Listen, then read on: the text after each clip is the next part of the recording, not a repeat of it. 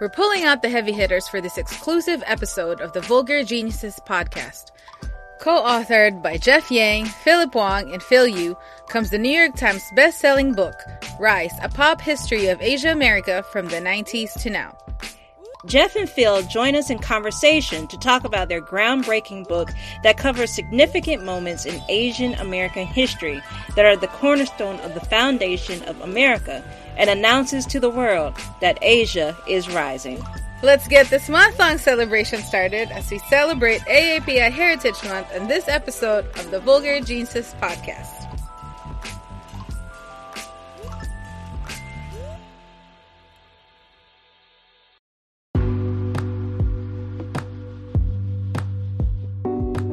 Are you currently looking for a bookstore that has a great selection of books? Well, Kizzy's Books and More is that bookstore. Visit www.kizzy'sbooksandmore.com to purchase your next book for our book club. Use coupon code VulgarGenius to receive 10% off the subtotal of your first order.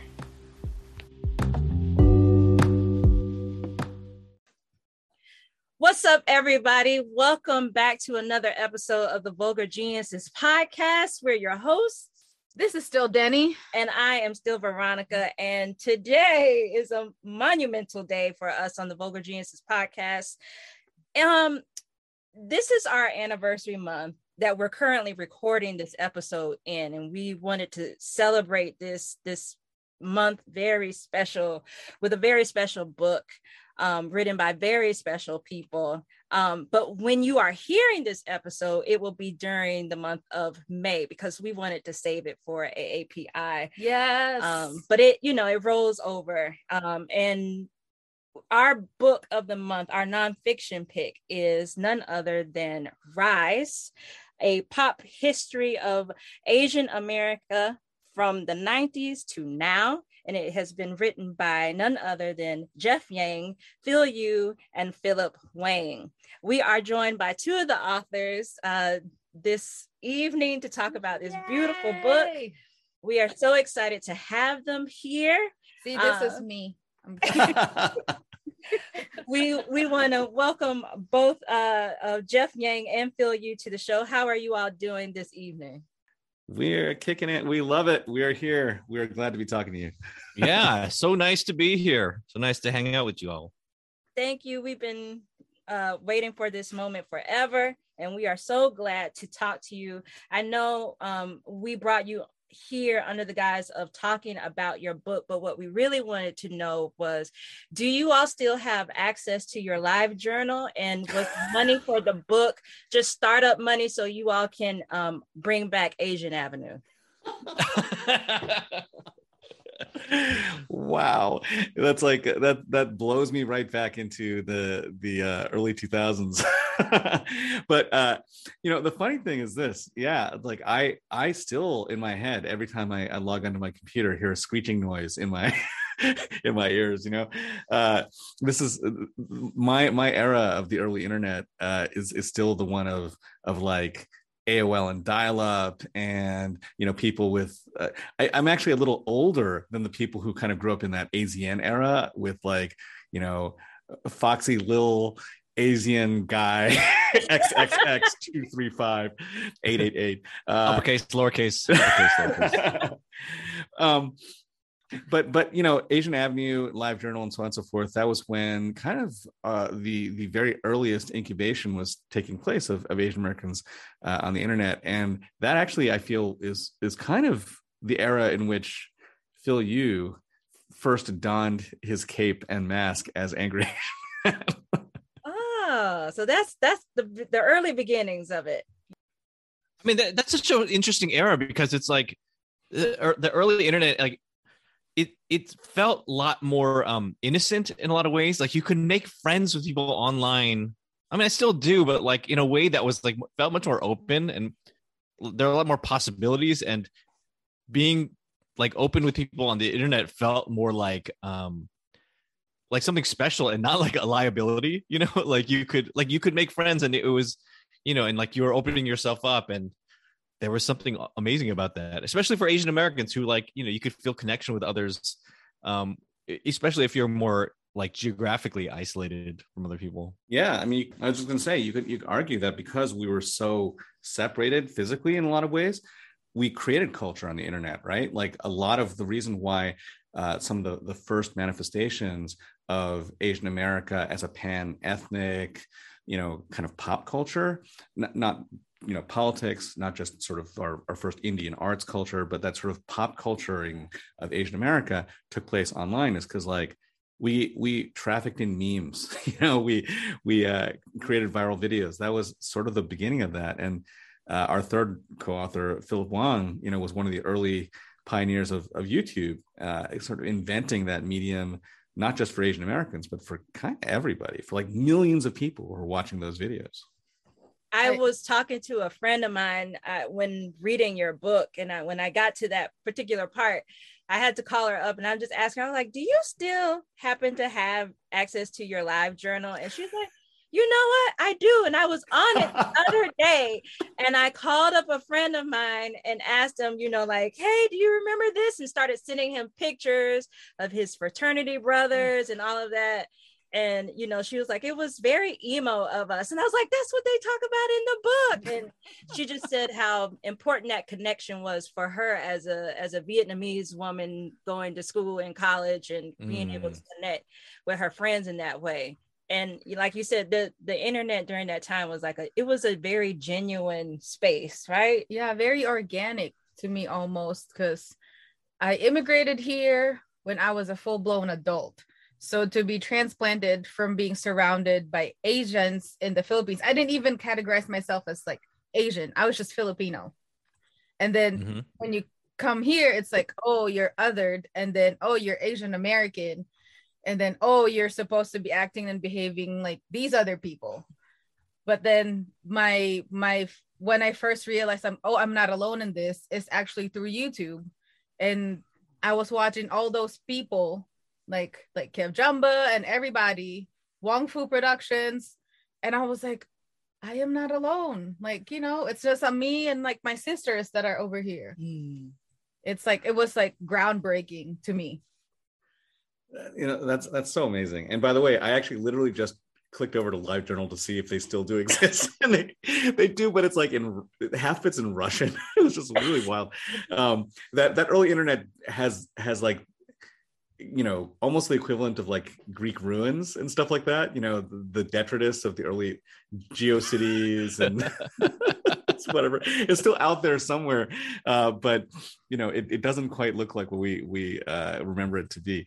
But what you're talking about, that whole notion of like finding one another and seeing one another, I think that's actually a lot of what the book is about for us. It's about being seen, about moving from this period in which we were excluded, in many cases by law, from this country, to a time when we were here but invisible, to now when we really are finally getting a chance to step into the spotlight and speak up.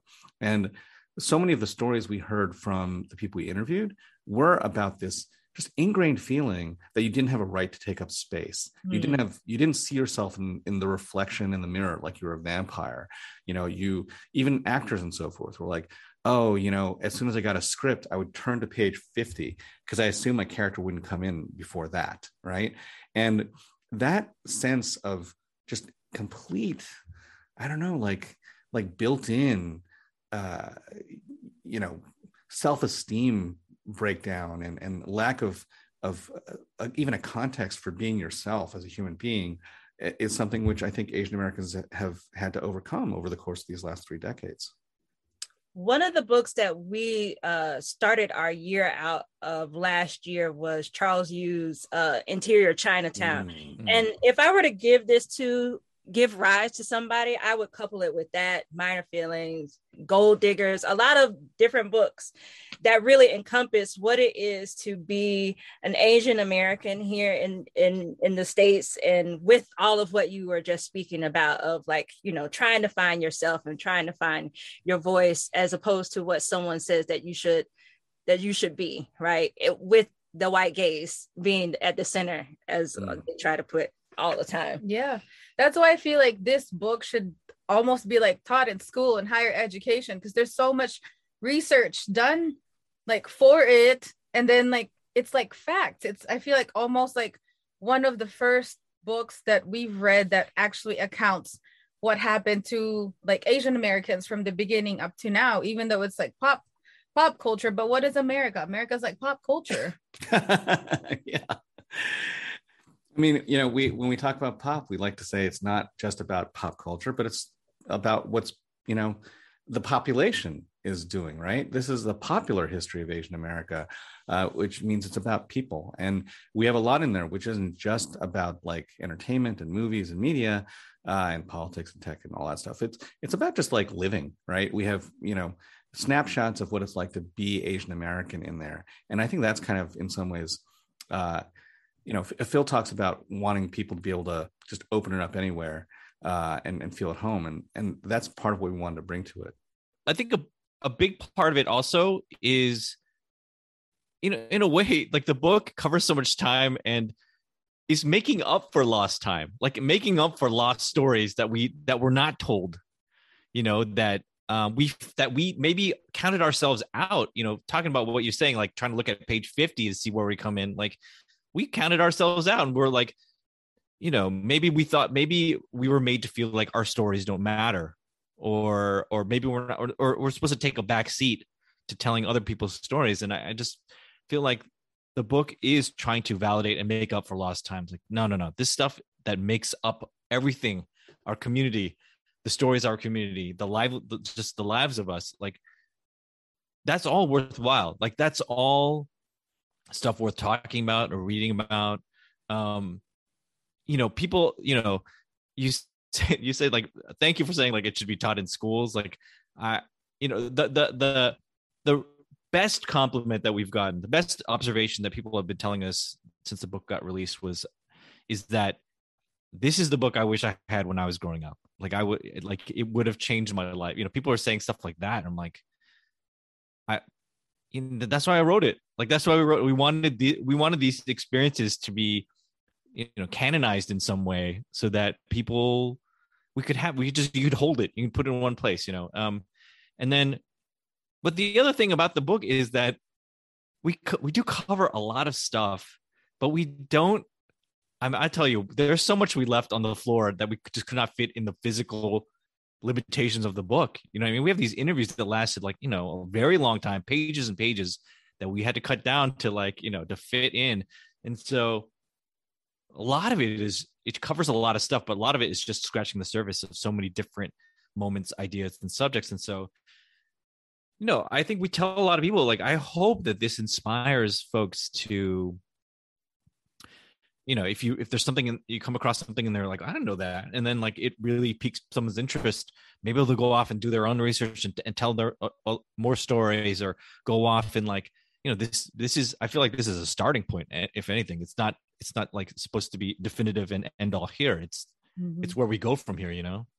But you know, you, as you said, you had to leave a lot of stuff on the cutting room floor, but you know what that means is like, you can release like special editions and get that extra money, you know, like do a poster, do all the merch of like all the stuff that wasn't included in the first book of like, here you go, here's the exclusive material, Criterion level type. Special edition, the director's cut. Yeah. Oh, look at that. I want that jacket. Oh man. I've been hearing you've been printing out, you're holding up this beautiful Rise jacket and you've been printing out a lot of different things for merch. I hope that all of comes to fruition so that we can go and spend our money on all this stuff. Let's just say right now it's in an experimental phase, and let's I'm like, it's a conversation. Yeah, it's a conversation. Yeah, so I understand what you were saying about, like, you know, I hope this would be like a starting point of, you know, more conversations from people, because like when I was reading the book, you know, it feels nostalgic to see the stuff that I know, but like, for example, Bangras, I have no clue, I had no idea, and I went to a rabbit hole and it was amazing, and I'm like, where have I been? Like, how, like, I felt like, you know, I'm not a real Asian because I didn't know about this, and I'm not afraid to tell people that I don't know about this, but here we are. I know the moves now. No, I don't. Yeah, to show it if you guys say it. But yeah, I think stuff like Bhangra, you know, I think stuff like Bollywood, I think stuff like, you know, the conversations that people shared with us around the things that for them really kind of made their Asian American experiences. It was so critical, you know, for us, even just imagining the book, to try to be as inclusive as possible of as wide array as a set of ideas about what Asian American meant as possible. We certainly do our best as editors and as authors, but we are also three East Asian guys, you know, of a certain age, spanning that 30 years. Two of us are named Phil. It's like, you know, there's a limit to our diversity. And so we early on actively reached out to all the cool people we knew from as wide an array of different pockets of our worlds as possible, to try to tell stories that weren't necessarily the ones that we personally experienced. And we know that was just like scratching the top of the iceberg.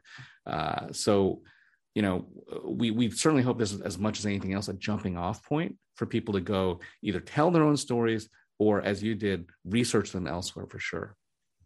So I want to start with your essay. All of your essays were amazing, but Jeff, I want to talk to you about yours in your opener. I had a college professor my freshman year who was the most profound voice in all things Black history in the entire state of Florida. His name is Dr. Eaton.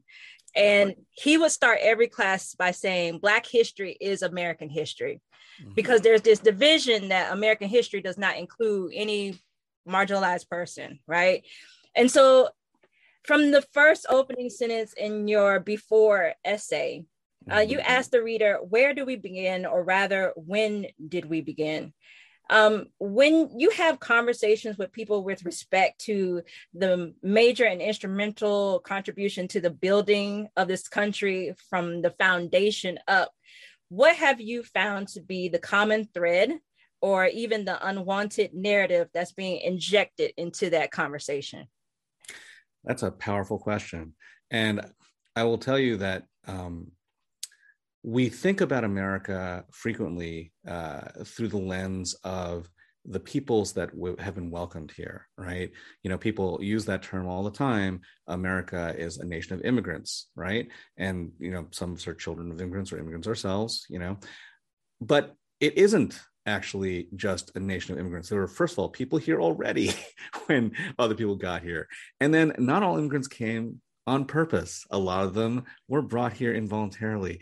And when we talk about the story of America, I think that, you know, we as Asian Americans have a particular story, and that story is deeply embedded in immigration and coming from different shores and different places.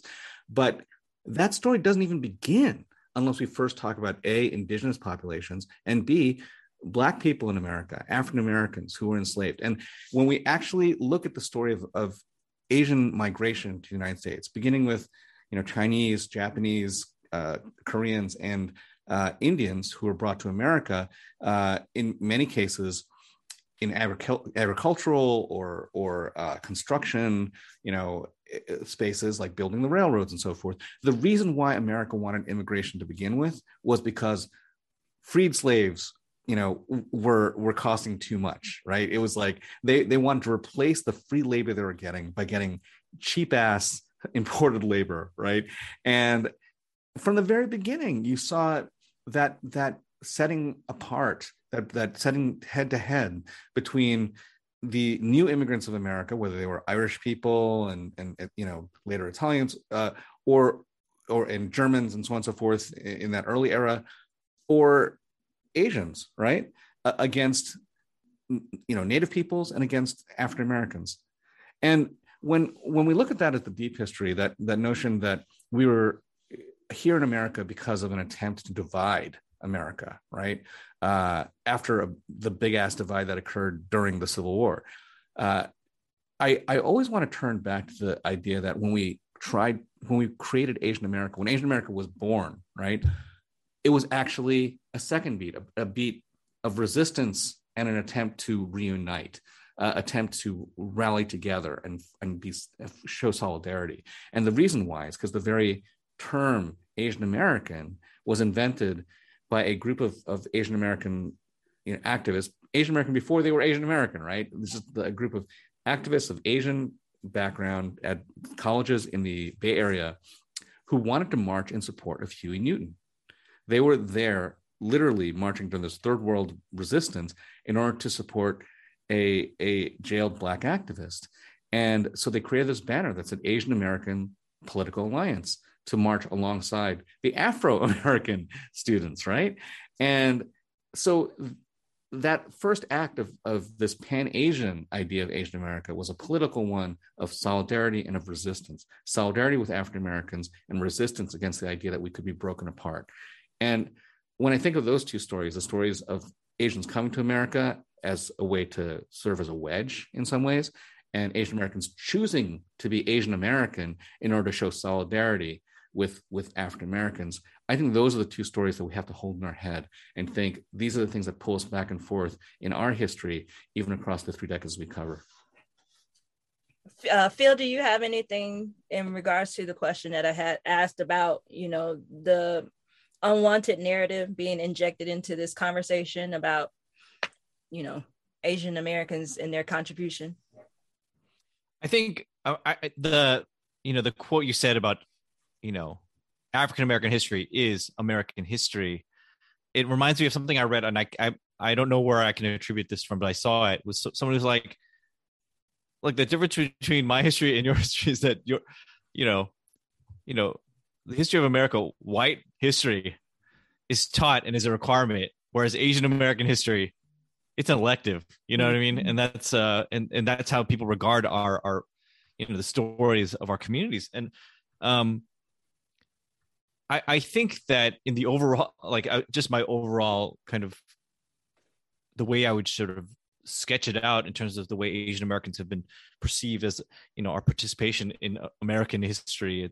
It's always as bystanders or sidelined or as props in a greater sort of grander narrative, right?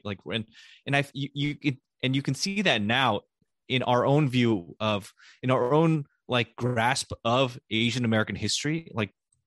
It is really shallow and kind of deficient, right? If you just ask anybody, can you name significant events in Asian American history? Chances are, most people are not going to come up with much. Maybe they'll talk about the incarceration of Japanese Americans during World War II, and maybe the railroads, or something like that. But I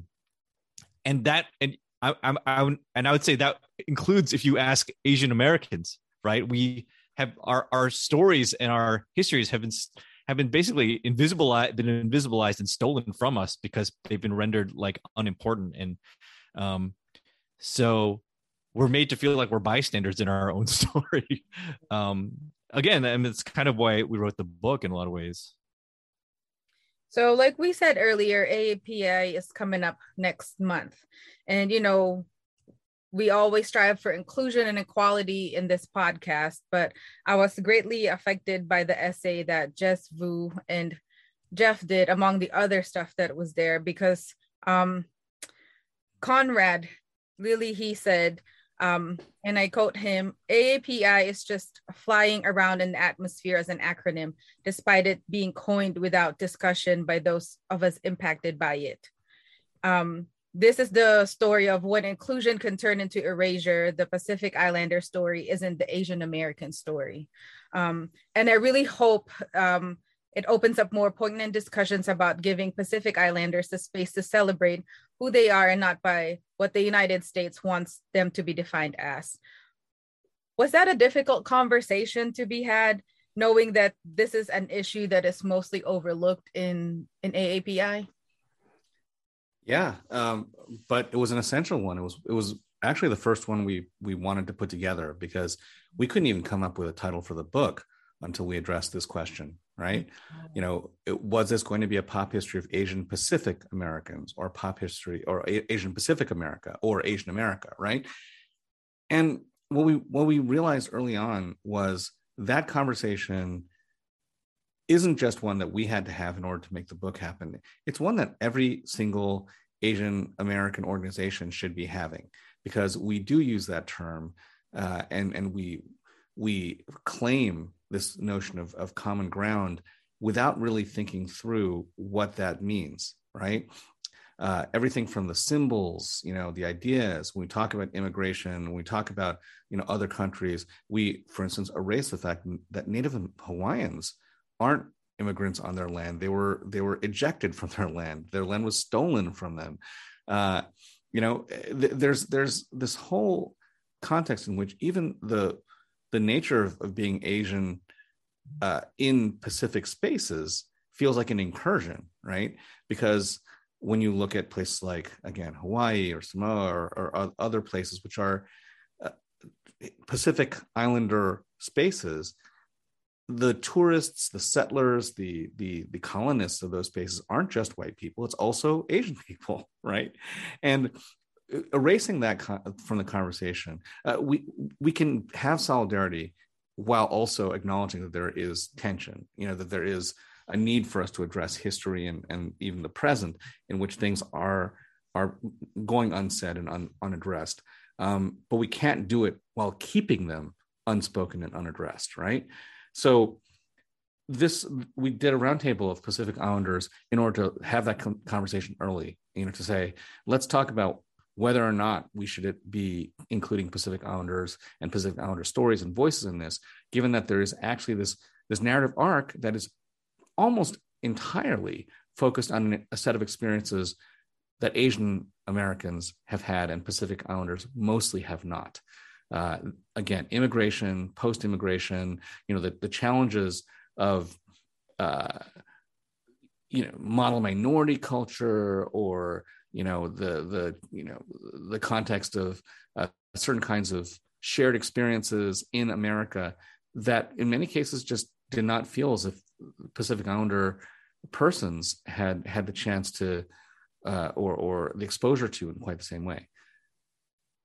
Yeah, it was a frank conversation. I felt like we all felt like we really needed to have from the outset, because even now, like even in the last couple of years, the term AAPI has been like all of a sudden like embraced by sort of widespread America, like even at the corporate level, right? Like, and then the sort of the spread of the catchphrase "Stop API Hate" had a lot to do with it too. That was embraced, but I think a lot of people embraced it without really taking stock of what that meant. You know what I mean? And all of a sudden, it was just everywhere. And you see even like corporate groups and things like that saying like, "We support the API community." Like, do you even know what that means? And all the sort of baggage that comes with, because I see it like people who I've never ever seen or like refer to AAPI, all of a sudden just like saying it just left and right. And I'm like,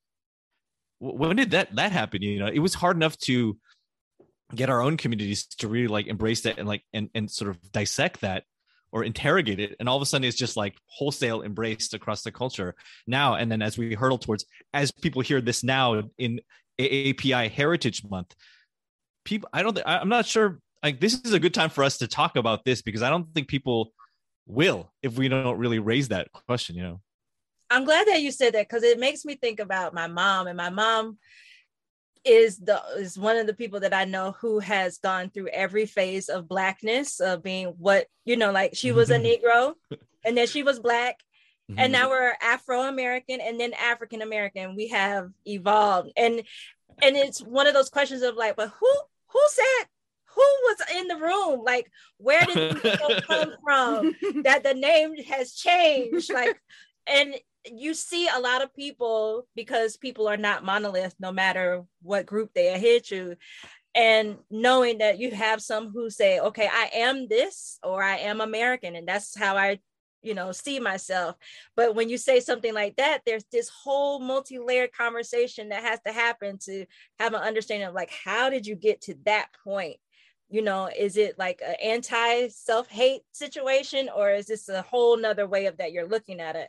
And so, yeah, that conversation is one that definitely needs to be had on like, who are we? And do we want to do this together? Are we going to ride this train together, right? That's why I mean, it happened with the very term Asian American. I mean, as soon as that term was introduced, it was quickly embraced and kind of like flattened, not as a political term, but just as like a catch-all demographic term. And then everyone just kind of started using it and not really interrogating what it meant, So it happens with kind of anytime you try to label a community, people just want a shortcut to talk about it, without really thinking about the implications. Mm-hmm. not because it is an Instagram GIF, you can just use it and put it in your stories and you know what AAPI means.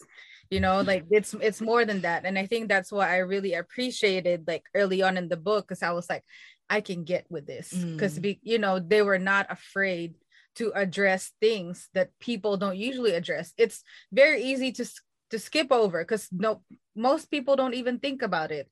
But because we do this sort of stuff, that's always in the back of my head of like representation, who stands up for these people. And when I saw that, I'm like, yes, they did that.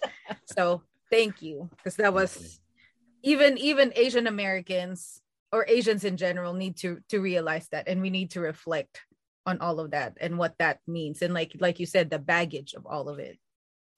So the next question is for Phil. I want to say congratulations to winning the distinguished Peabody Trailblazer Award. I mean, it showed today when you were like 30 minutes early for our conversation, like how important that means. Yeah, punctuality is the key. Yeah. But Angry Asian Man has been an internet staple, and not only in my life, but the countless lives of so many in the Asian community. When you look back on your work of advocacy and celebrating of all things Asian to receiving this prestigious award, what surprises you the most about all of the milestones that you have made? I think the big one is that, look, when I look back and like kind of take stock of like, what was the path that led me here?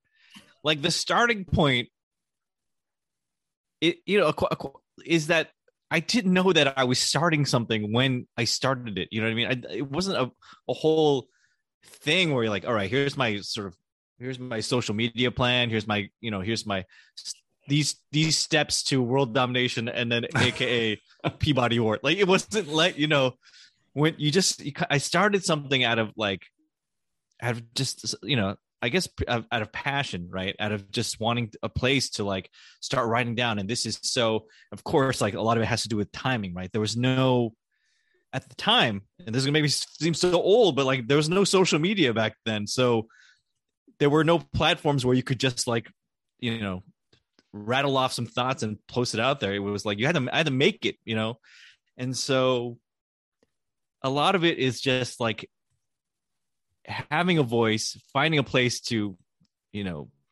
project that voice, and then just keeping at it until we find ourselves here. That's the simple version of it, I think.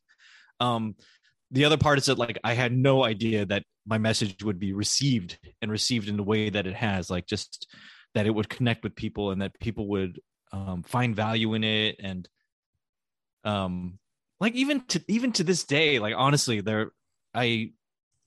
it still bewilders me actually that it has made any kind of impact at all. Like, and I know that makes me sound like really like naive or humble about it, but there are truly times where I'm like, all I did was just speak out, just talk. And then like, it's amazing the kind of gratitude and thanks I feel like people express when they're like, thank you, man. Thanks for doing what you did. For saying, I was like, what did I do? Like and so it's amazing that it connected with people on that level, because it started out so janky, I mean, Janky.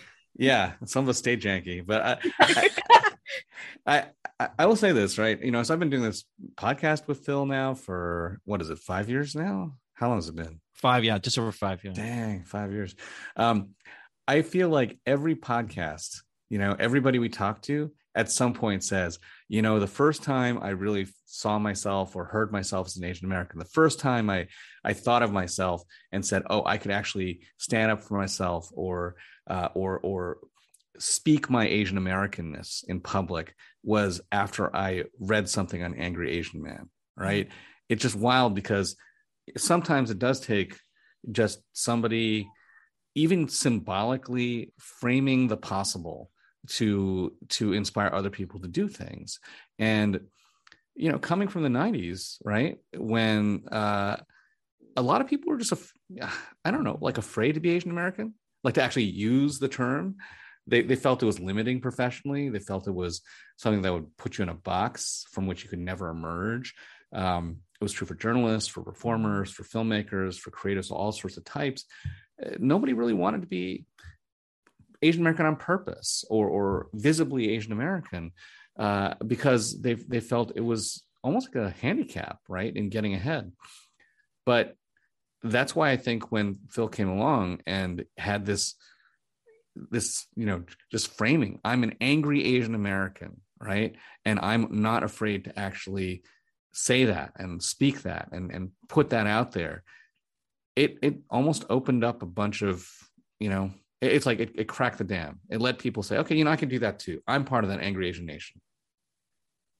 And the fact of all the people that we have been talking to, this is the first time my husband was like, oh, you're talking to that dude?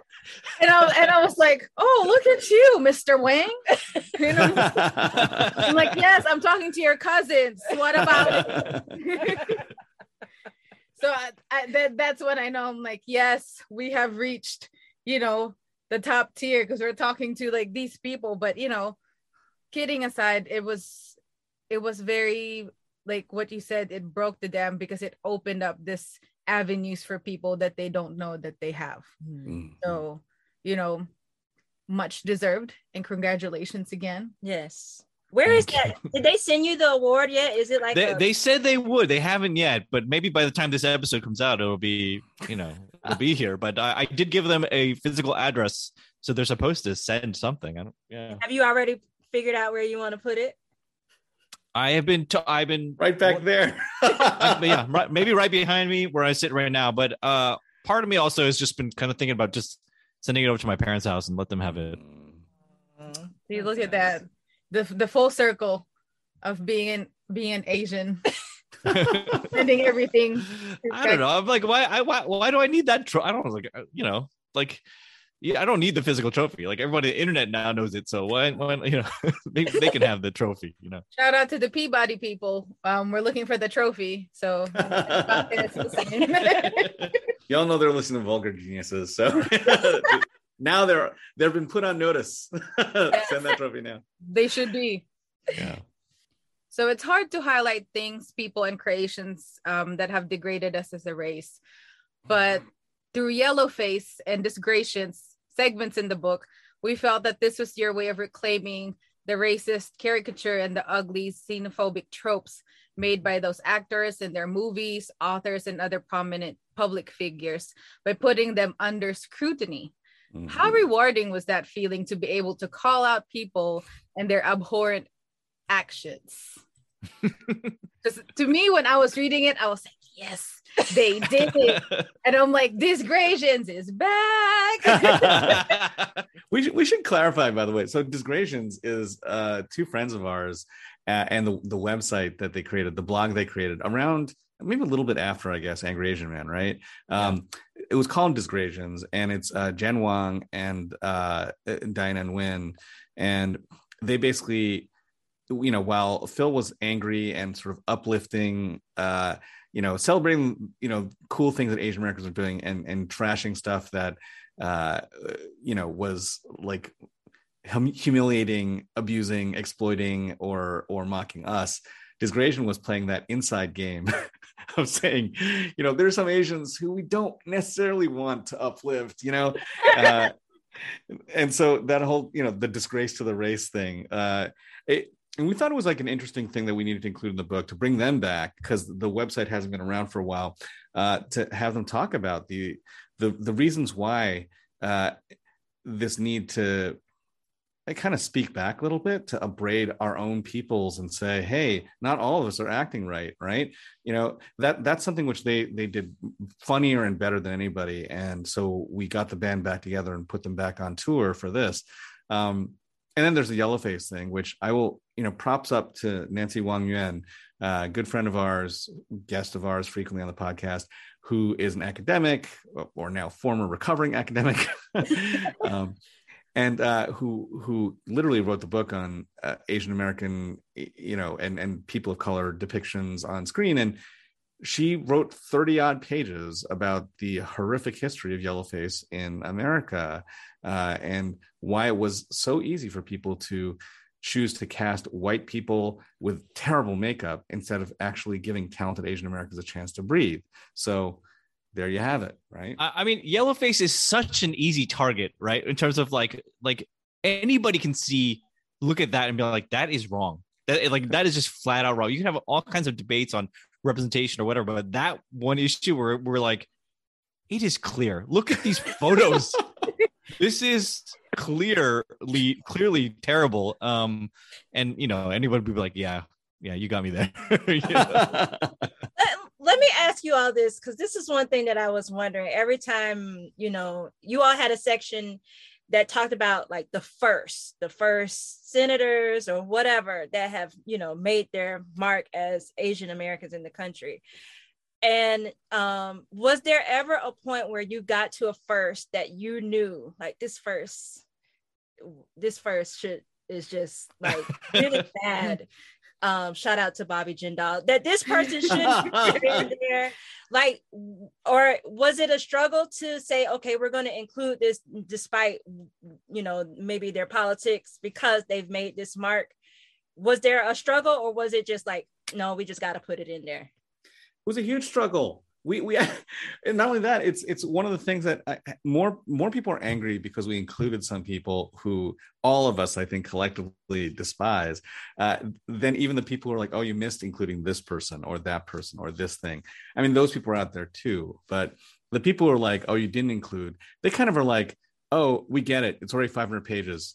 You know what I mean? It's like, you know, we're going to miss stuff, right? But it's the people who are like, why did you include this person? Why is Elaine Chao in there? Why is Bobby Jindal in there? Why is, S.I. Hayakawa? Like, there are people out there who genuinely have kind of crapped all over Asian America and the rest of the country. And yet in those windows of like the founding quote unquote fathers and mothers of Asian America, which is where a lot of them actually were represented, right?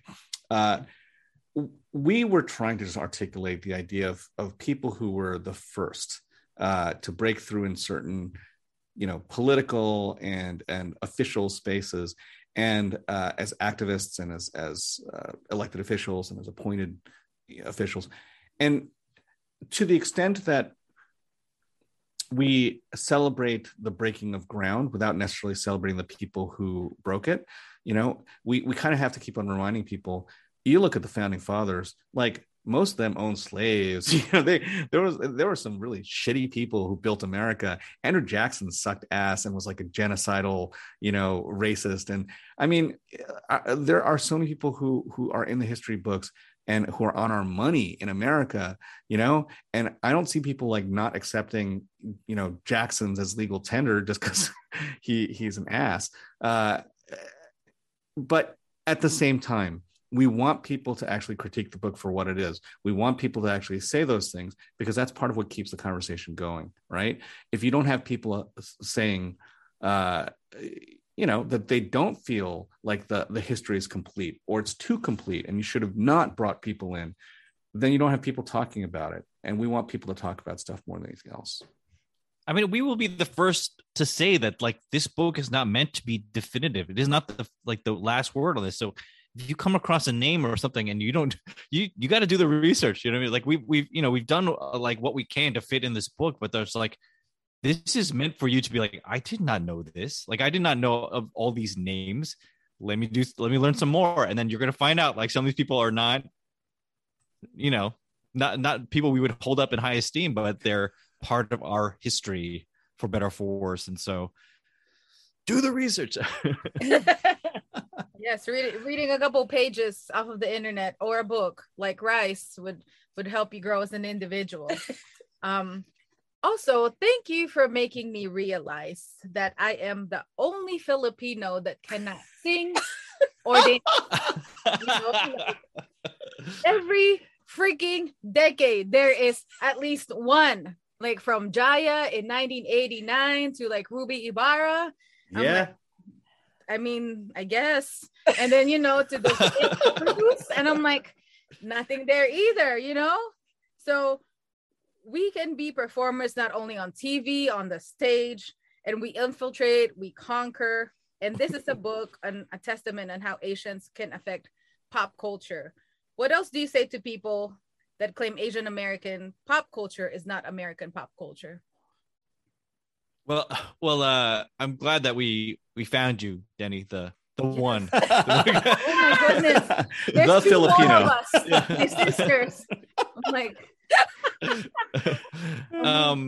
but you know, I would say that like, look, so one of the pieces that we are collectively super impressed by actually is a running feature by Richie Chavez, aka Tractivist, who goes through and he does these playlists, Asian American playlists of music. And I mean, he does some deep cuts, and he dropped knowledge all over us on this one, because we asked him, like, we basically sketched out, can you come up with playlists representing the decades of Asian American musicians, and artists? And I mean, like, he understood the assignment, because he was like, he came back and I was like, there's stuff I had never heard of that sounds awesome.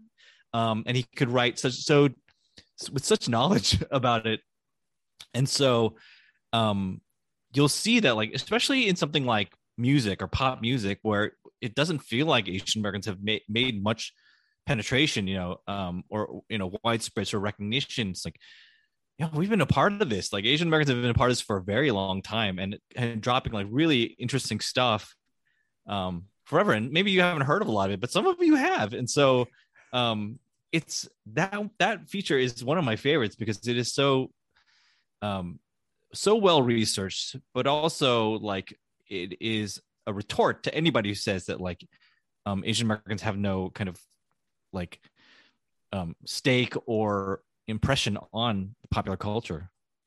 It's huge, because I was listening to the playlist and there will be some songs like, I didn't even know they were Asian, like, because I've never saw them perform the song. I think even on his first playlist of the before music, and there's this old track, and I'm just like blown that this woman that's singing, I'm like, all this time I thought she was Black. Like, I didn't know. I had no clue. So I had to give him props for curating that list, because it is definitely one that goes to show you, like, you think but you have no idea how didn't know how deep it goes. Yeah. Right? If you know, you know. If you don't know, now you also know. the fact that my mom knew the people in the before times, and I'm like, oh, I know that song. And I'm like, I grew up with a person there, like, that moved back to the Philippines and became a superstar. I didn't know she started here. But that also speaks for me, not just not looking up all the other stuff. But that's a whole podcast. So there's a writer named Heather McGhee, who is the author of The Sum of Us: What Racism Costs Everyone and How We Can Prosper Together. She came up with something called the Solidarity Dividend, where the benefits we gain when people come together across race to accomplish what we simply can't do on our own. Your section, Black and Asian, was a conversation that felt like the best starting point to what McGhee wanted us to realize, which is taking the necessary steps of discussing how white supremacy has been used to draw lines between marginalized groups of people. Will you all talk to us about how this particular section in the book came about, and how you chose the people to talk about this particular subject? I think, so I should mention like how the subject matters of the entire book kind of came about. Like, we, when we first started out, like, okay, what's going in this book? and we kind of started like doing our sort of dream scenario spreadsheet. Like, we should talk about this. We should talk about this thing that happened. We should talk about this. And I think we all agree, like from the very beginning, like we need to have something about Black Asian relations and or solidarity and or tensions. You know, we need to address that because that is part of the popular narrative of Asians in America. I mean, for better or for worse, like that's one thing that, like, you know, that media and news has had a lot of screen time and a lot of ink dedicated to. And a lot of times, like, we ourselves have not had the chance to have some agency in the way that narrative has been crafted. So we were, from the outset, we were like, we got to have something like that. And now curating who would be in that was, I'm trying to remember how that happened, but it's in the same way. It was like just throwing names out and be like, who would be good for this? Who do we know? Who would we want to get for this? And we have the benefit of having done this work for a long time. Like, we just have like some really interesting people in our network who are like, oh yeah, they would be good for, like, just if we could get them on all at the same table or the same Zoom chat, I suppose. This would be really interesting. I don't know. Do you remember, Jeff, how we brainstormed that one, that in particular? Yeah, the Black and Asian Roundtable. Yeah. I think we had this understanding, I think, amongst ourselves that initial narrative that began in before, where we're talking about, you know, where Asian America came from, right? You know, how it's rooted in a lot of ways in this sort of larger conversation about how anybody came to America and how labor has worked in America and how race has worked in America. You know, that was the first peg. You know, we then had a piece later on which was talking about Koreatown, right, and about the LA riots / uprising, and you know, that also had this inherent conversation about Black and Asian communities in conversation and contention, right? And when we got to, you know, I mean, literally when we're actually writing this book, that set of conversations was really coming to a head. I mean, you know, we saw on one hand Black Lives Matter, on the other hand, Stop API Hate, right? And it felt like there were these sort of two urgencies, you know, out there that were running in parallel, and there's lots of solidarity from both sides, I might add, but still, you know, we felt there was a need to bring that conversation together. The other thing is that a big part of Asian America is multiracial people, right? We didn't want to do a section that was just explicitly like, oh, look, people who are multiracial. We kind of did that in some ways with Undercover Asians, right? Which is less about being multiracial and more about like, did you actually know that person was Asian? Maybe you didn't, which Phil wrote. But the notion of multiracial identities in a broader sense was something which we wanted to address, especially within the context of, I think, Black and Asian relations, because people tend to think of multiracial Asians as being Asian and white, right? So we wanted to bring together people who are both really reflective on some of the ways in which Black culture and Asian culture have intersected. W. Kamau Bell, good friend of ours, good friend of our podcast, was one of the first people we thought of. Jeff Chang, you know, terrific writer, good friend of ours again, and somebody who's written extensively about hip hop from, you know, his perspective as an Asian American and as a huge hip hop fan, right?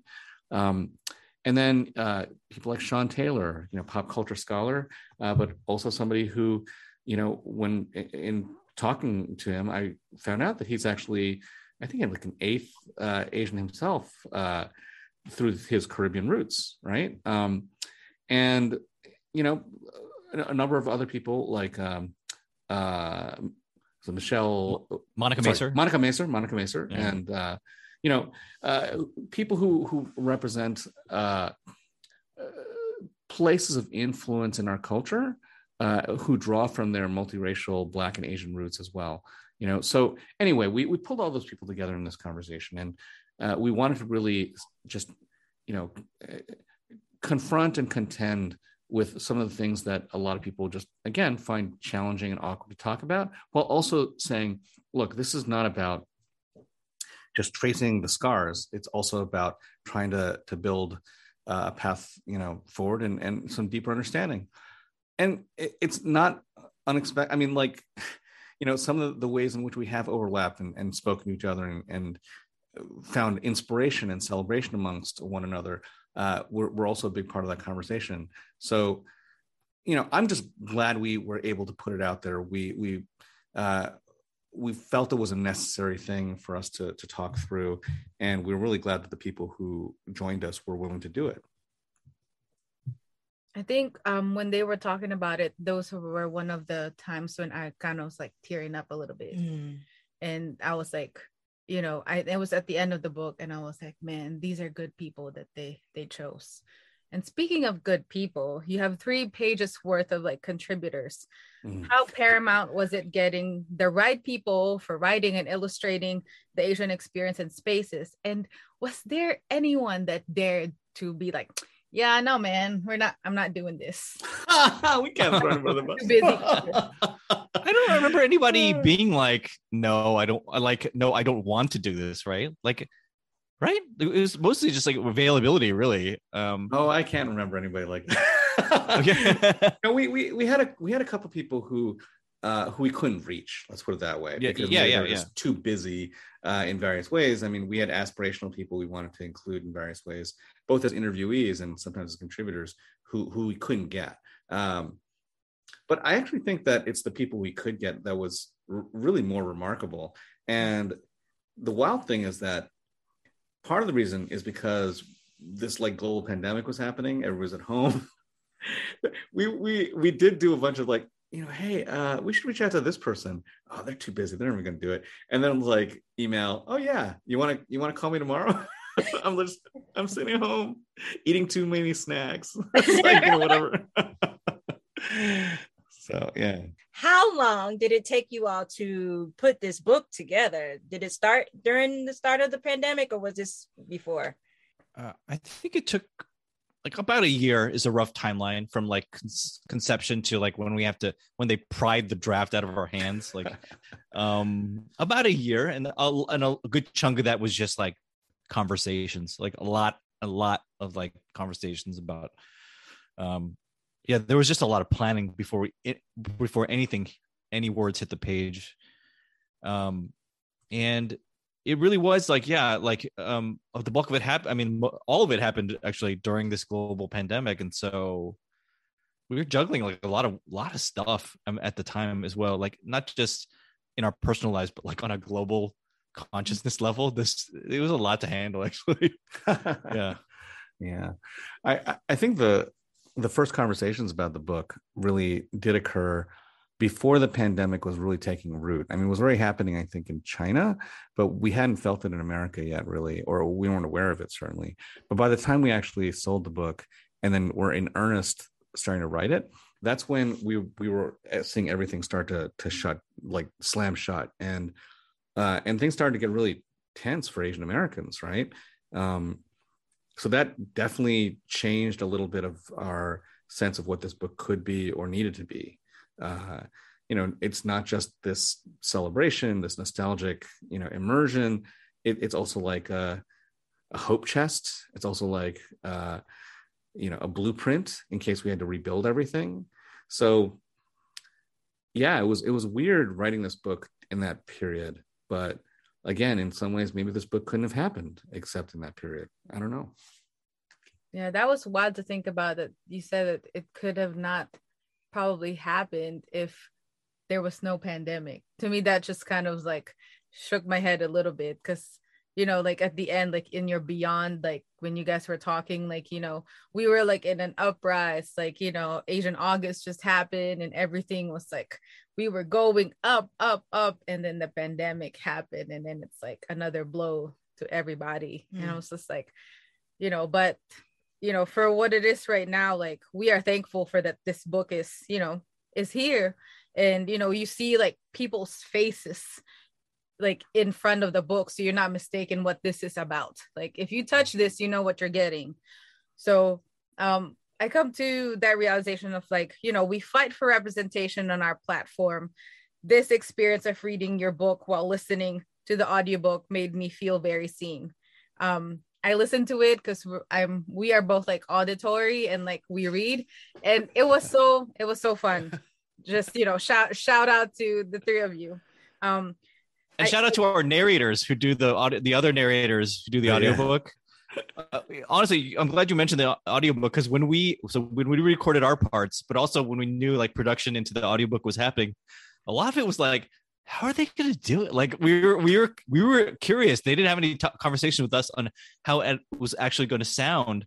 So we were like, so much of the book is like graphic essays and lists and things like that. So we were like, how's it going to come across? And for the most part, what I've heard, and I've listened to about half of it, and I'm like, well, this turned out pretty, like, they did a pretty good job. So shout out to our narrators and also the production team behind the actual audiobook, because it's impressive.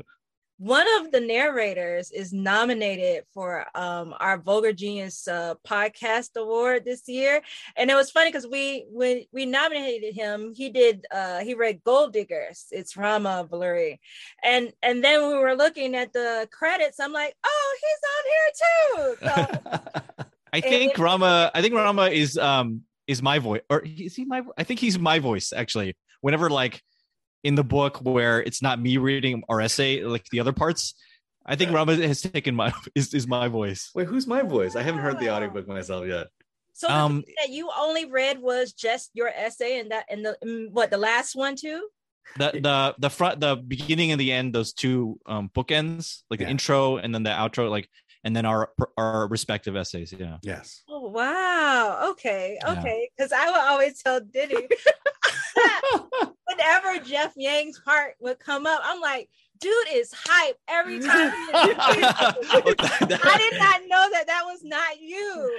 It's so whoever was me was, well, you're not talking about me reading my own intro. You're talking about like some random. It's who was it? Which one was it? But it's the person who reads Stuff Asians Like. That's what I was talking about. Like, because that one is funny because it's just a list, right? It's just an illustrated list, and the guy's just like, Stuff Asians Like.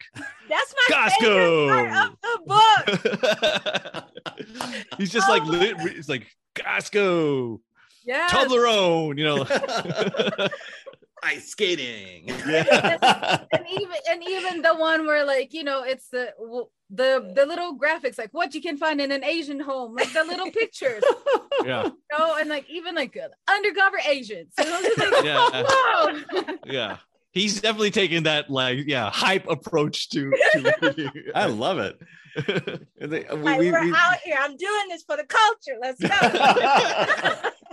We want to think of our audiobook as basically the hype man for the book. Yeah, see? So we learned something new again. So while you all were doing this, did the meaning of Asian American evolve for you, like individually and or as a group, while writing or after completing the book? I think for me, I would say yes, because it was definitely a demonstration to me that like every single member of Asian America is approaching this thing from a different way and lens that make up like that is still forming this amorphous thing called Asian America. And that is no more, and it hasn't been any more impressed upon me than when we were working on this book. I mean, like even us three authors, we're approaching it from different lenses, different eras, different experiences, because of, even if just by our respective ages, and in our conversations of trying to convince each other, like, we should talk about this, not like, or like, this is the way we should approach this aspect of Asian America. Everyone is coming at it from a different thing, and that's what makes this messy project of Asian America still in flux, still in progress, and the exciting part of it is that we get to define what that means. It's still being defined, and we get to say what it really like. And the book itself, like I said, is our reclamation of like other people telling the story about us for so long. Now this is a chance for us to say like, no, let's tell our own story. Let's give ourselves permission to tell our own story and then define it however way we want. I would add that the story of Asian America began as a story of people coming from different places to find opportunity in America. But over time, it's also become increasingly about people both coming from America and going to Asia, right? To find their own opportunity, like our man, Bruce Lee, right? And then finally, about this larger conversation between people who are Asian over here and Asian over there and Asian elsewhere all around the world. And I think for me, if I have to actually say what changed most for me about the thinking of what Asian America meant, it just really was, it dawned on me that the idea of us as Asians as being a minority of the United States was something that we grew up with and continue to sort of shape our brains with. But we are a majority of the world. It's like there are more Asians than any other kind of person, really. And we haven't really quite negotiated what that means. But we're in an era now where we're starting to see things like, BTS and K-pop in general, like Squid Game and Parasite. I mean, these are all Korean things actually talked about. Hello. What up with that, man? But we're seeing all these things coming from Asia that are becoming mainstream or incredibly popular here and elsewhere in the world. And I feel like, add like anime and manga, add like, martial arts, cinema and the actual practice, all these things that we've actually talked about extensively, both in the book and in our podcast. I mean, we really are starting to see a more global idea of what it means to be Asian American or part of an Asian diaspora. I think that may be the single biggest challenge we're going to be facing in the next 30 years, right? To see what that really means. Well, I'm glad you brought up the next 30 because my last question to you all is, so you've written this beautiful book, and which I'm assuming is might be the only edition of that we see. But I was curious as to 30 years down the line, 20 years, even now, as you look on the future of Rise, if there were to be a second edition, whose hands would you want to pass this book into? I mean, we all got kids. What if our respective 3 kids got together and wrote? And their ages are spaced enough apart, kind of like the 3 of us, actually, that they would experience it in a different way. I mean, experience Asian America in a completely, certainly a different way than we did, but from each other, actually. It's kind of interesting thought experiment. I don't know. We dedicated this book to the ones who come next. And so it's up to them to like figure out what all this means. One thing that's has come up in our conversations about this book is that 30 years from now, we kind of hope that a book like this won't need to exist, honestly, right? Like you won't have to capture this and like canonize all this stuff and like raise it up as saying like, yo, this is significant because we knew it already. Because by then we were already quite aware of the fact that Asian America is rising and is has an impact on the culture, and we didn't have to make the case for it in a published book. I think that's true, and I think that there is a sense in which the idea of having to put 500 pages between 2 big, thick cardboard pieces, as beautiful as it is, feels a little almost anachronistic even now, right? Like books, printed matter. Oh my God, how 40 years ago. But it does do something, right? Like having something physical like this in your hands does do something. I love the audiobook. I love as hype as the audiobook is. Yes, as hype as it is. But with the physical book, you can pull out and fold out all the stuff. You can actually look at the cover and home in on stuff. You can feel the heft of it in your hands. We may not need a book quite like this. I'm actually hoping that we have 1 million books about different subjects that doesn't have to be about every subject, right? And I think we will. But I do think that it shouldn't have to take 30 years for us to keep on even just keeping this fossil record going, right? We've actually Philip is the one who actually points us out. We don't have to wait 30 years because now we're finally at a point where what we saw over 30 years is happening in like 10 years or 5 years or 2 years or 1 year. And maybe we need to do this next year, not 30 years from now. Maybe we need to keep on rolling this thing out. So yeah, I mean, we love books. We want physical books to stay around forever. We do know there are other ways in which people will actually keep and score and track all this stuff. But as for us, we'll keep on telling the story as we can until we're too old and our kids wrest it from our hands. But we hope everybody else does too, that it doesn't have to be about us passing the torch on to another set of people. When these two books, your book and Black Futures, that came out last year, I want to say it was last year. Those two books sit on my nightstand, and it is the two most precious things because both of these books do exactly the same thing. They go through the history of these two cultures of African American, Asian American, and talk about the significance of everything. And it is, I think, one of the most precious items that I own. And I'm so grateful for you all to have written this book. And I can't wait to pass this along to every single friend and, future friend that I might make, to say, this is something that you have to have on your table, on your bookshelf. Just have it, just have the flex, just flex it on people, just pull it out and say, this is who we are, this is what we're about, you need to know about all of this. And if you guys want to do this every year, like I'm a read it. I think this is probably the biggest book I've read from cover to cover, like as in my whole existence, outside of being a Wow. nurse. Yes, outside of like the shit that I have to learn for school and my profession.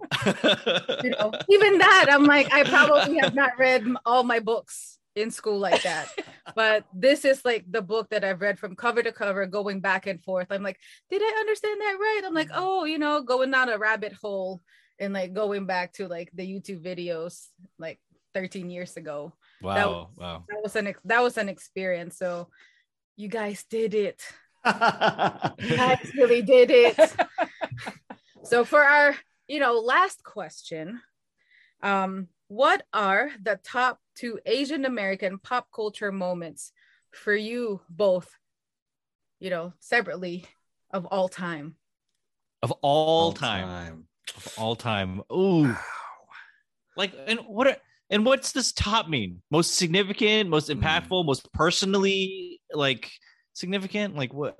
I guess we could say the most significant for you today. Okay. Because it's easier. That's actually easier. You're gonna get off, and then you're gonna be like, "Damn."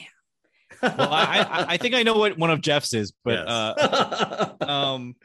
but if I could start, I will say, the rise of Bruce Lee as an international icon, the most famous practitioner of martial arts.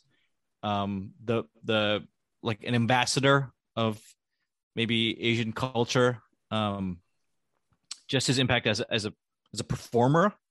I think we take for granted Bruce Lee's kind of impact on action cinema in general, but everything that has come, sort of all the martial arts cinema that has been on the scene since his arrival is all kind of like is lineage from his work, right? So, and then just as a pop culture figure, like such an impact on me, and so yeah, like I think this was probably an obvious answer for, if anybody knows me, knows that like Bruce Lee as a person, as a in his body of work, is quite significant. We named our podcast after him. Yeah. It's his namesake, so yeah. They call us Bruce not because of Springsteen, man. No, it's a Batman podcast, right? Yeah, they call us Bruce. So I guess we're going back and forth then. All right. Or do you want to do another one? Why don't you go? We'll right. do this like WTF style. Yeah. All right. I'm gonna name. I'm actually gonna name one now, and then I'm gonna name a paired set for the second one. The one I'm actually going to name is a little bit unexpected, maybe for even you, Phil, to imagine. So there was an advertisement, right? That I actually remember as the very first time I turned on a TV set and saw Asians just like being Asian, like Asian American family members in a completely like innocuous setting. And it was a little bit, as most things of that era were, a little racist, a little weird, but it still somehow felt like being seen in a way that I wasn't seeing myself in TV or in popular culture anywhere else. So this was a commercial for a detergent called Calgon. So the thing went where it's like, you know, I don't know. I guess they were in. It was like two Asian American couples spoke perfect English. They're, I guess, operating a laundromat or something, and somebody's like, "Oh my God, tell me the secret. How do you get your clothes so white? How do you get these clothes so white?" And you know, the husband's like, "Oh, it's an ancient Chinese secret." And then, you know, from the background, it's like the wife's like, "Honey, we need more Calgon." And then the person who's at the laundry is like, "Ancient Chinese secret, huh?" It's like, I remember after seeing that, like I kept on joking with my sister, 2 years younger. Every single time anybody did anything, it was like, "Ancient Chinese secret." And then she'd go, "Ancient Chinese secret." It was, I don't know why that weird little commercial ended up being such a touchstone in some ways. But I think part of it is because, and I write about this in my intro essay, we didn't at the time feel Asian or even very Chinese, right? We you know, our parents obviously wanted us to learn Chinese. They sent us to Chinese school and all that stuff. But most of what we were trying to do, living in the suburbs, we lived in Staten Island in New York City, was to try to suppress as much as possible the idea that we were different from all the people around us, because we were like getting roughed up in playgrounds and mocked when we walked down the street, and it just sucked, right? But somehow that commercial all of a sudden made it feel like, hey, you know, we do have a place, even if it's a place that's sort of weird and a little jokey and maybe possibly racist. We even then kind of knew it was a little bit, something was weird about it, which is why we did it, you know, so often at the time, use that line. But anyway, so that's my first touchdown. We should have, did the Calgon ad, did it make it into the book in any way? I don't think it did. I feel like it should have. It absolutely should have. That's the second edition. Yeah. But that was like, it was back in the 80s or something. No, it would have gone in the right? before section, but but it's I also feel like it is I agree with you. I would have loved to find the performers who are in that ad and talk to them. But anyway, that's pretty cool. My other moment is, if I have to look back at my 20 plus years of doing Angry Asian Man and the things that I've covered, the most fun that I've had has to be Linsanity. Has to be like the fondest memory I've had is just witnessing that, enjoying that, and just feeling like that feeling it gave me when he dropped 38 on the Lakers. Like, I was like, is this real? Like, it felt so like anything was possible. Like that moment is a fairy tale moment where you're like, you can believe anything is possible. So, and it was like this Asian American kid who's from the Bay Area, like me, like just living out his dream, you know, making dreams come true. And so, I don't know, man, it was such a positive memory where like it just felt like anything was possible. Like the sky's the limit. So that I have such a fondness for that moment. Yeah, you know, plus like every Asian parent's dream is like, oh, first go to Harvard, then go to the NBA. Or anybody can do that. But yeah, okay. So my second beat is the one that I think that Phil probably guessed, and I'm going to pair it because it really is about this wild journey where, as a TV critic back in the 1990s for the Village Voice, one of the first and one of the only Asian American TV critics in the country, I was asked to review this show called All American Girl, which was the very first, well, not the first, sorry. It was the first Asian American sitcom centered on an Asian American family for like decades. And it was given the star treatment. Margaret Cho was like, oh my, she's going to be the next Tim Allen, the next Roseanne Barr. And I was asked to review it as critic, as my first big featured review. I didn't want to do it initially because I was like, oh my God, I don't feel right about it. I know Margaret, I'm friends with her, and I'm just really concerned that it's not going to be good. And I, heard stuff around it, whatever. And I didn't know how her comedy was going to translate to this medium because she was like raunchy and queer and all this stuff. And then it's like this family sitcom. And I watched it. I finally said yes because my editor was like, you got to do it. It's your job, right? So I finally said yes. And I watched it and I was like, oh my God, this is everything I thought it was going to be. It's really, it flattens her. It eliminates all the things that really kind of make her stuff, her material and herself as a persona funny.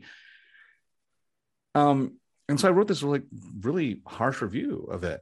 I'd been challenged by my editor. It's like, are you going to do your job, basically? And I think that kind of put a little bit of teeth in me, right? And I said, this is not the Margaret I know, basically. This feels like a hostage proof of life video. I think I use that actual line. And anyway, the bottom line is that she saw the review and she was like, how could you do this? Don't you know that when one of the few Asian American people who have a platform to talk about television on a regular basis, when you do this, you're not just speaking for the Village Voice or for yourself, it's the community, right? And if ABC ever decides to cancel this show, or when they decide to cancel this show, they're going to throw this review on the table and they're going to say, even your community does not support it. Why should we support it, right? And she was kind of right. I mean, that's more or less what happened. And for the next couple decades, there was not another Asian American show on TV. And then, of course, my elder son, Hudson Yang, decides that he wants to be on TV. He literally came home one day. He's like, I want to be on TV. And I was like, good luck, kid. That's not happening. You don't know how hard it is for Asian American actors and kid actors and Asian American kid actors. Are you kidding me? It doesn't happen. But I love my son and he has a big personality and he wanted this really badly. So I took him to an audition. And look, I'll just cut things short. He ends up getting cast on this television show called Fresh Off the Boat, which is basically, it has him as Margaret Cho in the middle of this family set in Orlando, Florida, right? And loving hip hop and being this outsider amongst outsiders.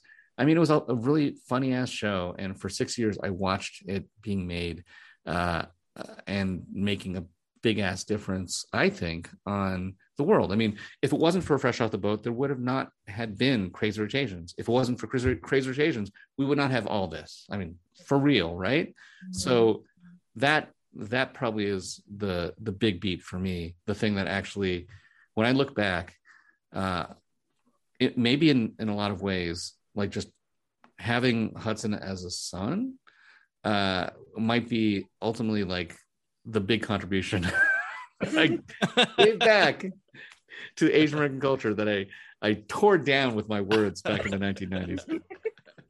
He is my tribute. It's just like, we offer him up to you, Asian America. That is our circle of life moment.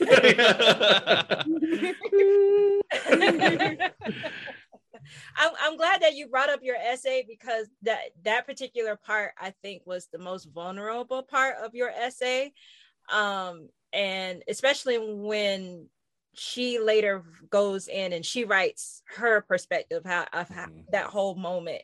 Mm-hmm. And there's one thing that I'm always reminded about of, like, we must critique those things that we love, right? And the difficulty that comes from critiquing something that you want to be a certain way, and what those implications could be when you speak what you feel is your truth in that moment.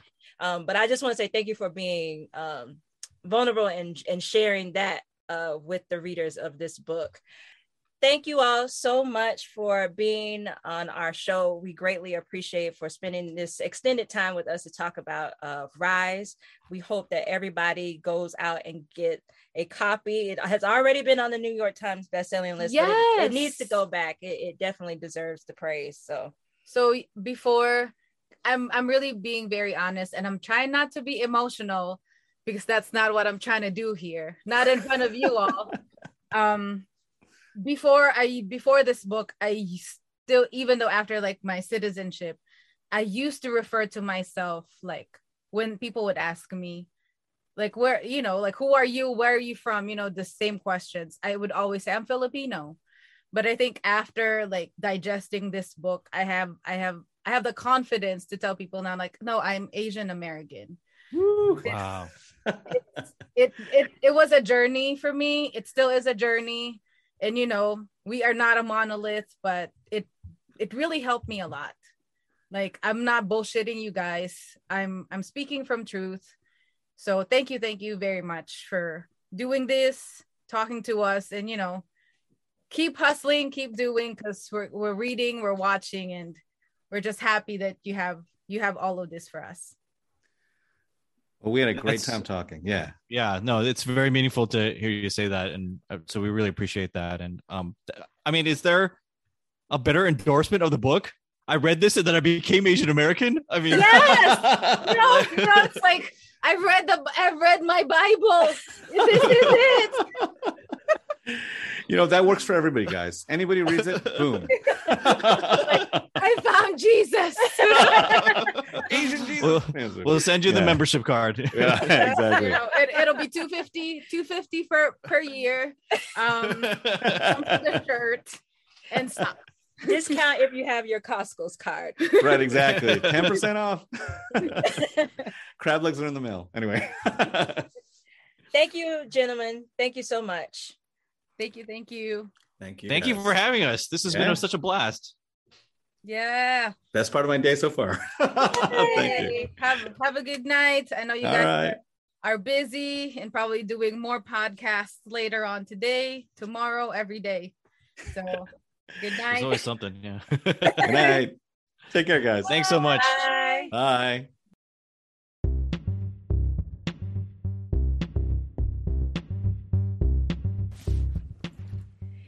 If you haven't heard about Anchor by Spotify, it's the easiest way to make a podcast with everything you need all in one place. Let us explain. Anchor has tools that allow you to record and edit your podcast right from your phone or computer. When hosting on Anchor, you can distribute your podcast on listening platforms like Spotify, Apple Podcast, and more. It's everything you need to make a podcast in one place. And best of all, Anchor is totally free. Download the Anchor app or go to anchor.fm to get started.